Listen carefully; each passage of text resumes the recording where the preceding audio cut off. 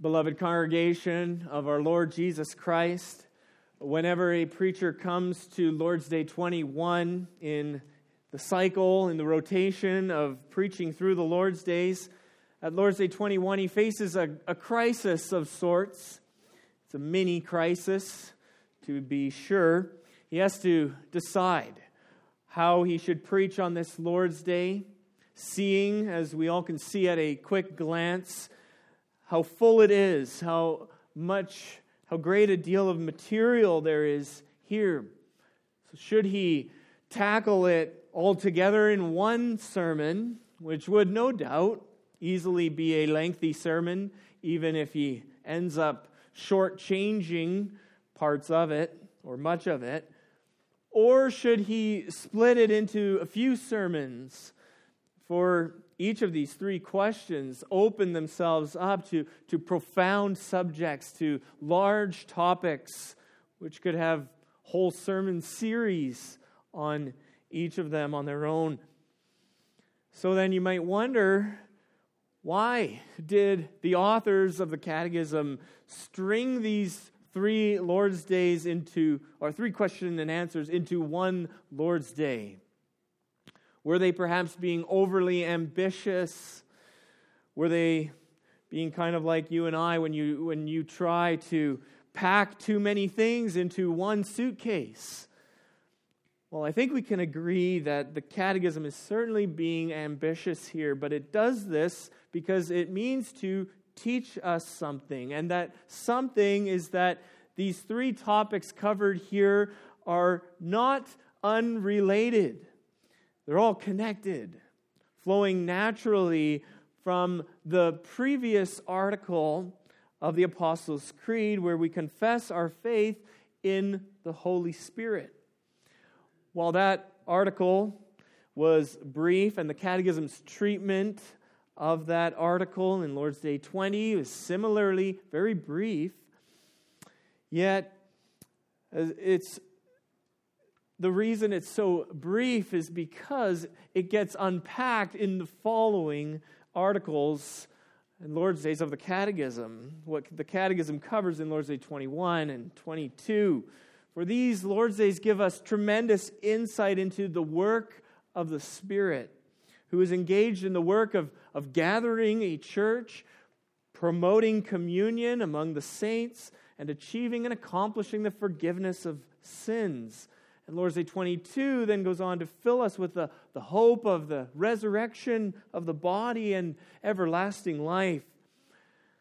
So that's what the Catechism is getting into here. It's the Spirit's ministry, reflecting what He's doing among us, among God's people. And so as we consider this first question and answer of Lord's Day 21 this afternoon, let us do so realizing that what we have here is a Reformed treasure. In the Reformed tradition, we have a way of speaking about the church that is exciting, that's richly biblical. It's a thrilling doctrine. But that's not to say that it should make us feel superior. We're not here this afternoon to give ourselves a good pat on the back for this doctrinal treasure that we have as Reformed churches. We have also, as Reformed churches, neglected. So we should be careful not to think that Lord's Day 21, oh yeah, we've got this down pat. Wish that others would just catch up to us. No. We have to recognize that we share in the weaknesses that come with having a faulty understanding or lack of appreciation for the doctrine of the church. Just like every other church around us, we can easily forget the importance of the church or take an individualistic mentality towards the church or adopt consumeristic mentalities toward the church. And each of those things can do great damage to the church. And so again and again, we need to rediscover the Reformed treasure that we have in the doctrine of the church so that we love it, so that we celebrate it, so that we want to live it out more as we understand its importance. And so we'll look at this doctrine this afternoon under this theme. We confess the glorious formation of the church. And we'll see 3 points. First, the builder of the church. Secondly, the basics about the church. And thirdly, the blessings of the church. First, we look at the builder of the church. When one comes to question and answer 54 and to the question, what do you believe concerning the Holy Catholic Christian Church, what we find is that the Catechism gives a fairly long and detailed answer. And in order for us to grasp the magnitude of what it's saying, what we need to do is something that's called sentence diagramming. Sentence diagramming, or you could say sentence decoding. It's the art of decoding, if that helps us to understand. What I mean by sentence diagramming or sentence decoding is by looking at a sentence and searching out the key parts. Where's the subject? Where's the verb? Where's the object? And in a complicated sentence, at least it may be complicated to some of us, that can be something like playing hide and seek, finding all of those components so that the thought of the sentence becomes clear and makes sense. And so when one gets the hang of this, then it becomes a very useful skill, helpful for unscrambling complex sentences like this one. Seeing how this works in the case of question and answer 54, one discovers that the subject is listed immediately at the beginning of the answer. And then 2 lines later come the verbs, a series of them, a triad, revealing that this subject gathers, defends, and preserves for himself what? We bounce down to over 2 more lines, and you find the object, a church. A believing community, that is. Now, the question we want to ask then is, who is doing this? Who's gathering, defending, and preserving a church? Who's the subject of this question and answer? The Catechism says, I believe the Son of God gathers, defends, and preserves. So it is the Lord Jesus Christ who's doing this. This needs to be the first point that we come back to again and again whenever our minds go to thinking about the church, that the church has a builder, and his name is Jesus Christ. That's what Jesus says to Peter in Matthew 16:18. Upon this rock, meaning Peter's confession that Jesus is the Christ, the Son of the living God, upon this rock, Jesus says, I will build my church, and the gates of hell shall not prevail against it. I will build my church. So we confess the church to be a gathering of believers whom God has graciously called out of the world. In fact, the word church in Greek is the word ekklesia, which is a compound word in Greek, ek meaning out, and klesia, or it's rooted in the word kaleo, which means called. So it is those who are called out, the called out ones, that is the church. Well, that shows us that the church is not our plan. It's not our project. It's God's plan, His project. The one who spoke to create the whole world out of nothing also speaks through His word today to draw out of the world a people for Himself to become the bride of Christ. It's no less a miracle. The church is Christ's bride, whom He gathers and defends and preserves. And so then the church is really unlike any other organization in the world. And we should treat it as such. Treat it with a greater dignity and a greater respect than any other organization in the world. For it's not our idea, it's not our invention, it's not our toy to play with. We don't create, the church. No more than any child can say he created his family. We don't create our families, do we? Boys and girls, we're born into a family. We're brought into a family. And the church is a family into which we've been graciously adopted by God through His Spirit. Now, this doctrine is necessary for the sake of our humility.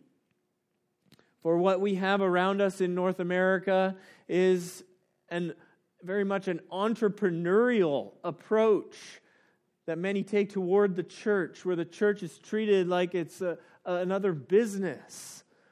So what happens is a church thinks of itself according to a business model. You go and you study the market, you find out what people want, and then you proceed to give it to them. You build a church that is according to what those wishes and wants are. This affects the church. This infects the church. The result is that the responsibility for the church's success or failure depends on people doing everything right, up to spec, as they say, or up to code, the specifications and the codes that are spelled out in church growth manuals or seminars, providing whatever suits the interests of people and getting the maximum amount of people into the doors. And then having churches, big churches that leave big footprints and considering that as the definition of success. But that's completely off base, and it judges churches by the wrong set of standards. The church is not dependent on man, it's dependent on God. That's what we need to remember, that we are not the ones primarily responsible for building the church. We have to remember that, especially when times are difficult for a church, that we are in God's hands. Even then, even when numbers may be dwindling, for remaining faithful to the truth, even if most of what we see around us is spiritual decay within a church. We must remember this when God blesses a church also, that He is the one who blesses His people, that Jesus Christ is the one who is building His church. And this is not only reason for humility, but it's also reason for our encouragement. Many of us, I think, if someone were to give us the impression that we were the ones who were responsible for the church's growth, or maybe give us credit where credit isn't due, say as parents raising our children, and so that they come to faith in Christ, and others give us credit for it, we would rightly deflect any and all attention away from ourselves, and we'd give it to God. We know that that's where it belongs, and we know that we're not up to the task. The power's not in our hands or in our control, and because we know who is in control, and we know where the power is concentrated, therefore, what must we do? We must fold our hands and pray for the church, and pray for the Lord to gather His church as He sees fit. That's our comfort when we confess that Jesus is the one who is building and gathering His church. And we come now to our second point, considering the basics about the church. Well, in question and answer 54, we also confess that the church Christ is gathering, defending, and preserving is holy. That means it's a gathering of people who are separated from the unbelieving world. And that's why they are addressed as saints in multiple places in Scripture. Not because they have halos on top of their heads, not because they live so well, No, they're saints because they're separated ones. They are the recipients of God's gracious work of redemption. They're separated because God has set them apart and brought them into His family. So the holiness of the church is first of all a reality. Well, Paul knew that, addressing the church as saints. He does that many places, many of his letters. It was not because each of them were so exceptionally pious across the spectrum. He knew that they were saints because God had called them out. So there was and there is a reality to holiness in the church. But with that, there's also a profound need and responsibility and calling to live holy lives as members of Christ's church. The Bible teaches us that no one who despises holiness can confidently call themselves a Christian. As the writer of Hebrews says in Hebrews 12, verse 14, without holiness, no one will see the Lord. So God is teaching us how to think about ourselves because of the Spirit's work in us. He's making believers holy, and we should strive for that holiness also. And then we also confess that the church is Catholic. Now, the word Catholic can be confusing because it might call to mind the Roman Catholic Church, only because they use the same word.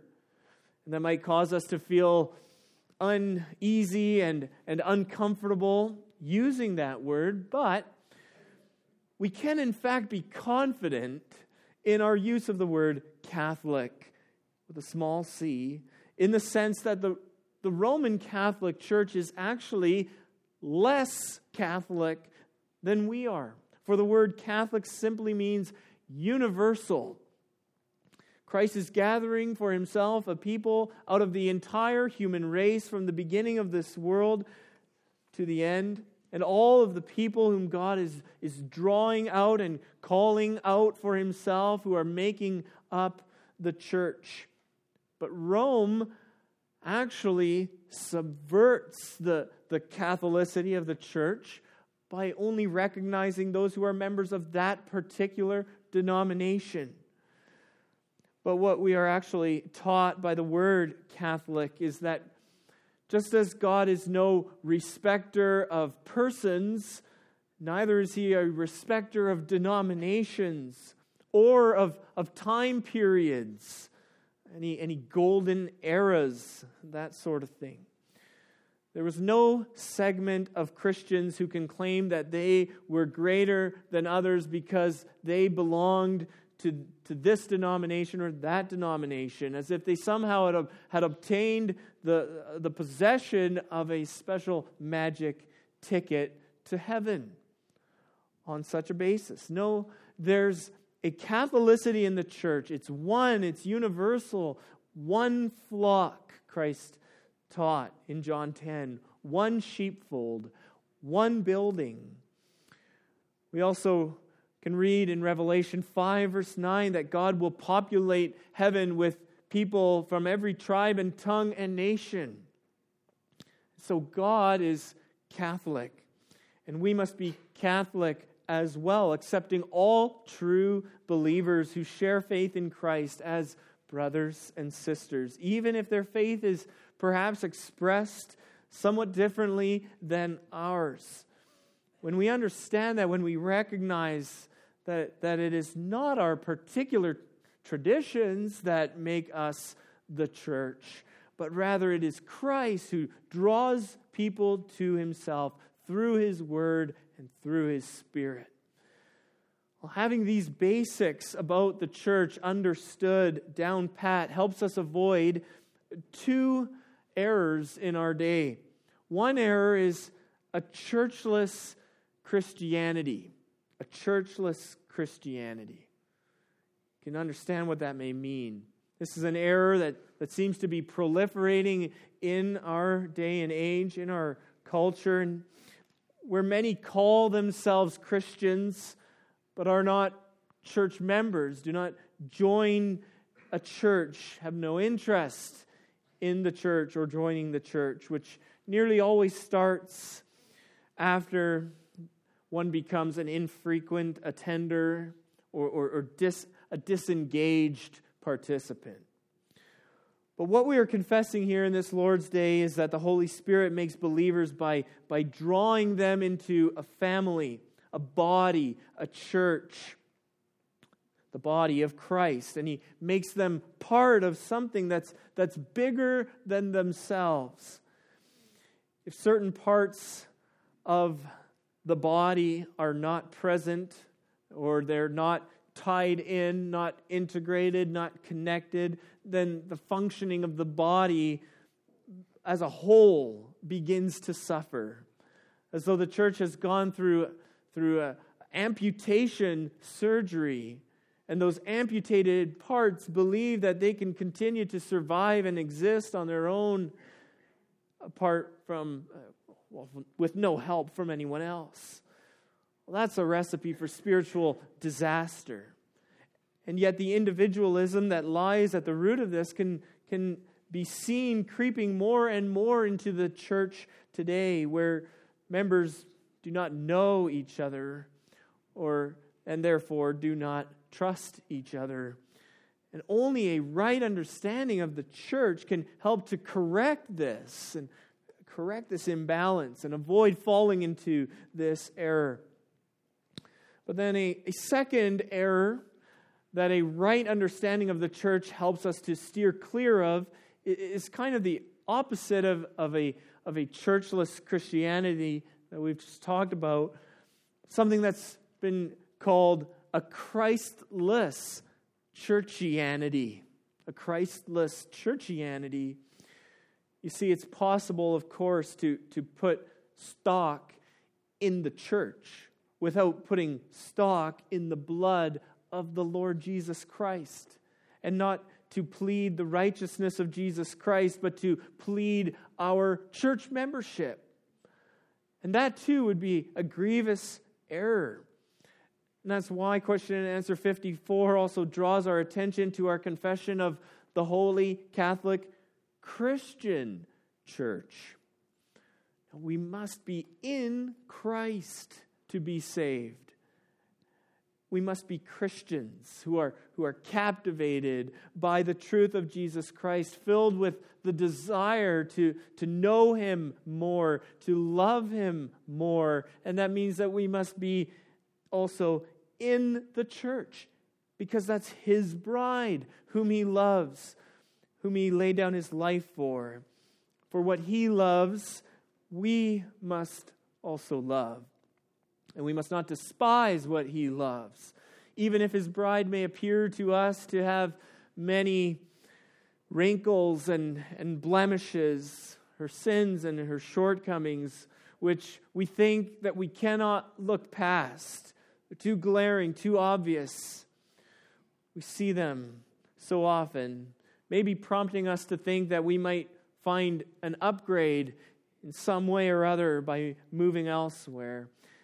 Yet in our day, one day, we know that these wrinkles and these blemishes will be gone, and she will be holy and spotless and crowned with glory.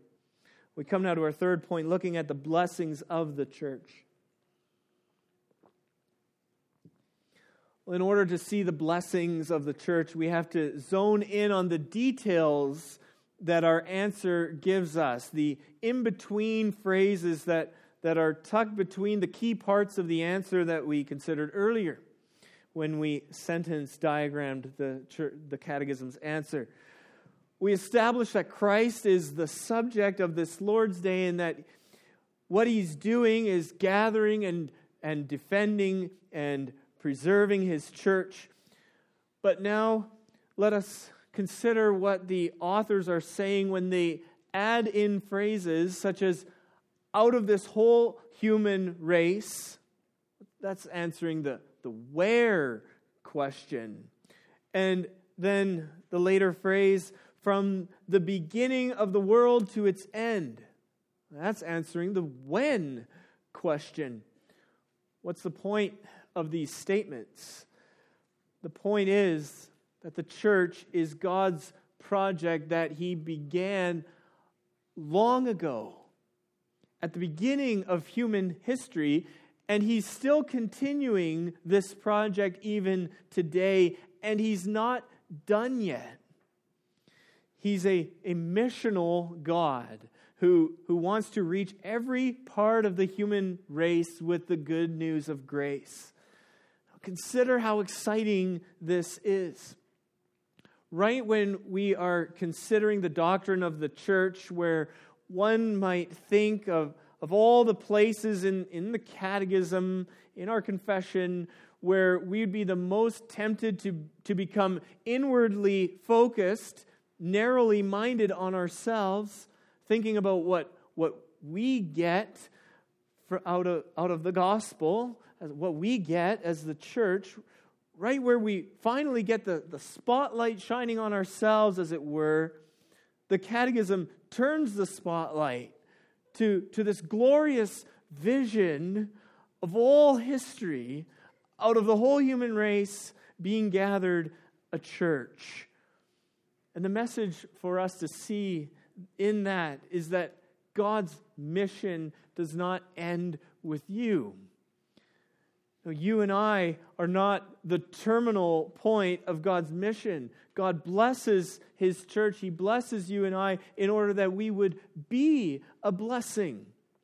We sang of this in Psalm 67 earlier.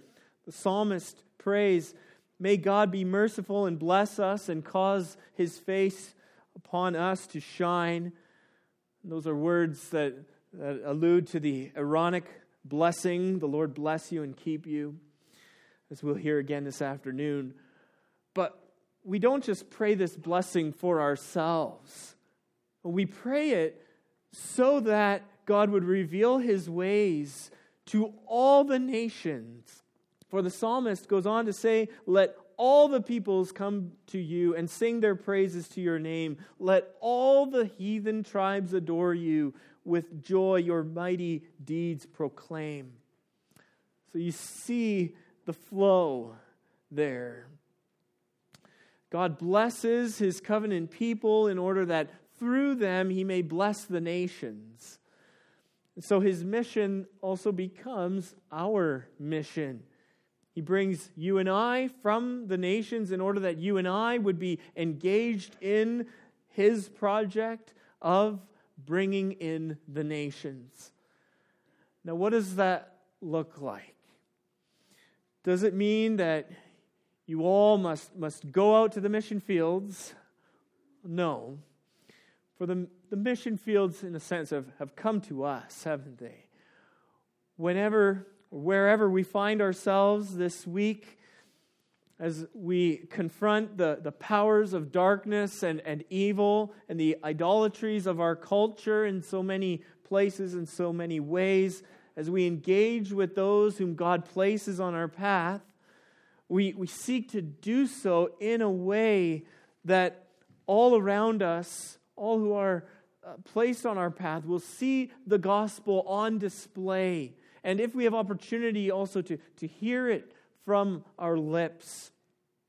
To put it differently, if our lips and our lives do not carry out this mission, then we're sadly missing the point of what God has been doing and is doing and will be doing, and what He wants you as well to be doing until the end of the world, when His church will be fully gathered in, full in number. You see, the blessing of God is not restricted only for you and I. It's meant to be shared. Now, one could relate all of this to a mailman who thinks that all the letters and all the parcels that he's carrying around, driving around, are just for him. Now, wouldn't that be silly, boys and girls? Imagine that, the mailman with his vehicle packed to the ceiling with items that have other people's names and other people's addresses on them? What if he starts thinking that it all belongs to him? You might say he's gone a little crazy. But isn't that so often what the church does? Hoard the blessings that should be shared with others. The blessings that we've received are to be delivered to the nations, to the lost around us, those walking in the darkness. The question is, are we living that way? Being a blessing to others, showing them the light of Christ.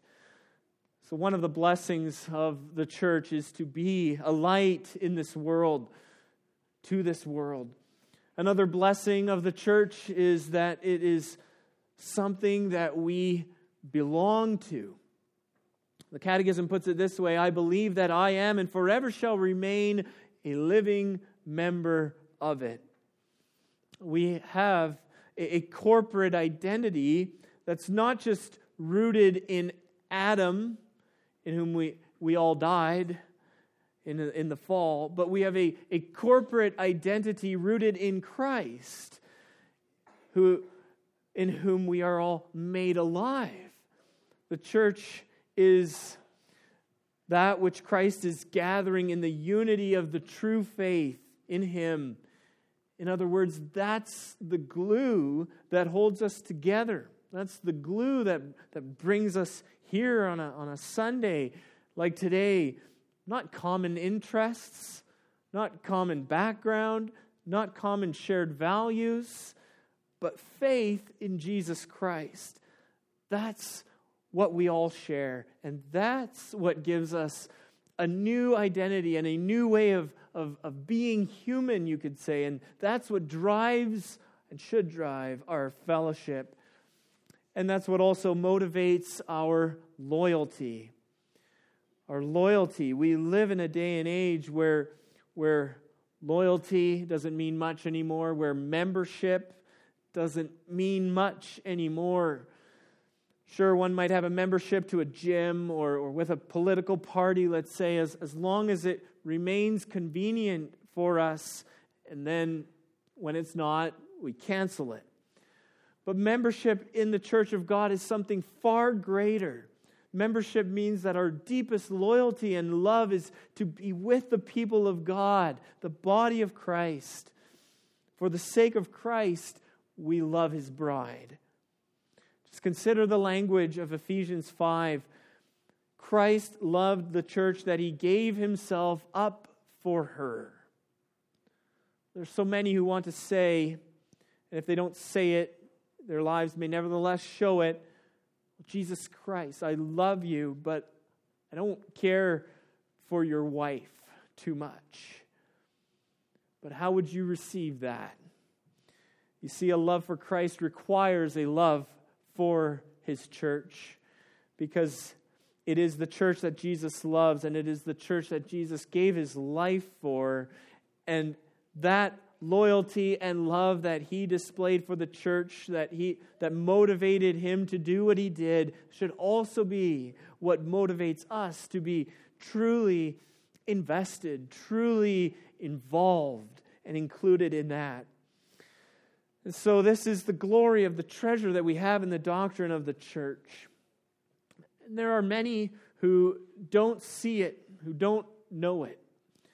Many don't think the doctrine of the church is all that beautiful or all that exciting. They might confess it with their lips, but with their lives, they quite frankly betray this truth. They treat the church and her activities as a one day of the week kind of thing set aside, or a bore or a burden, not worth getting out of bed early for, not worth participating in, not something to make sacrifices for, not something to rejoice in. Well, may we not, brothers and sisters, be like that. Instead of betraying the glory of the church, let us behold the glory of the church by seeing Christ, seeing the church as Christ sees her, His redeemed bride, which he has by his grace made you and I share in, and let us pour out our life for the sake of the church, just as Christ did. Amen.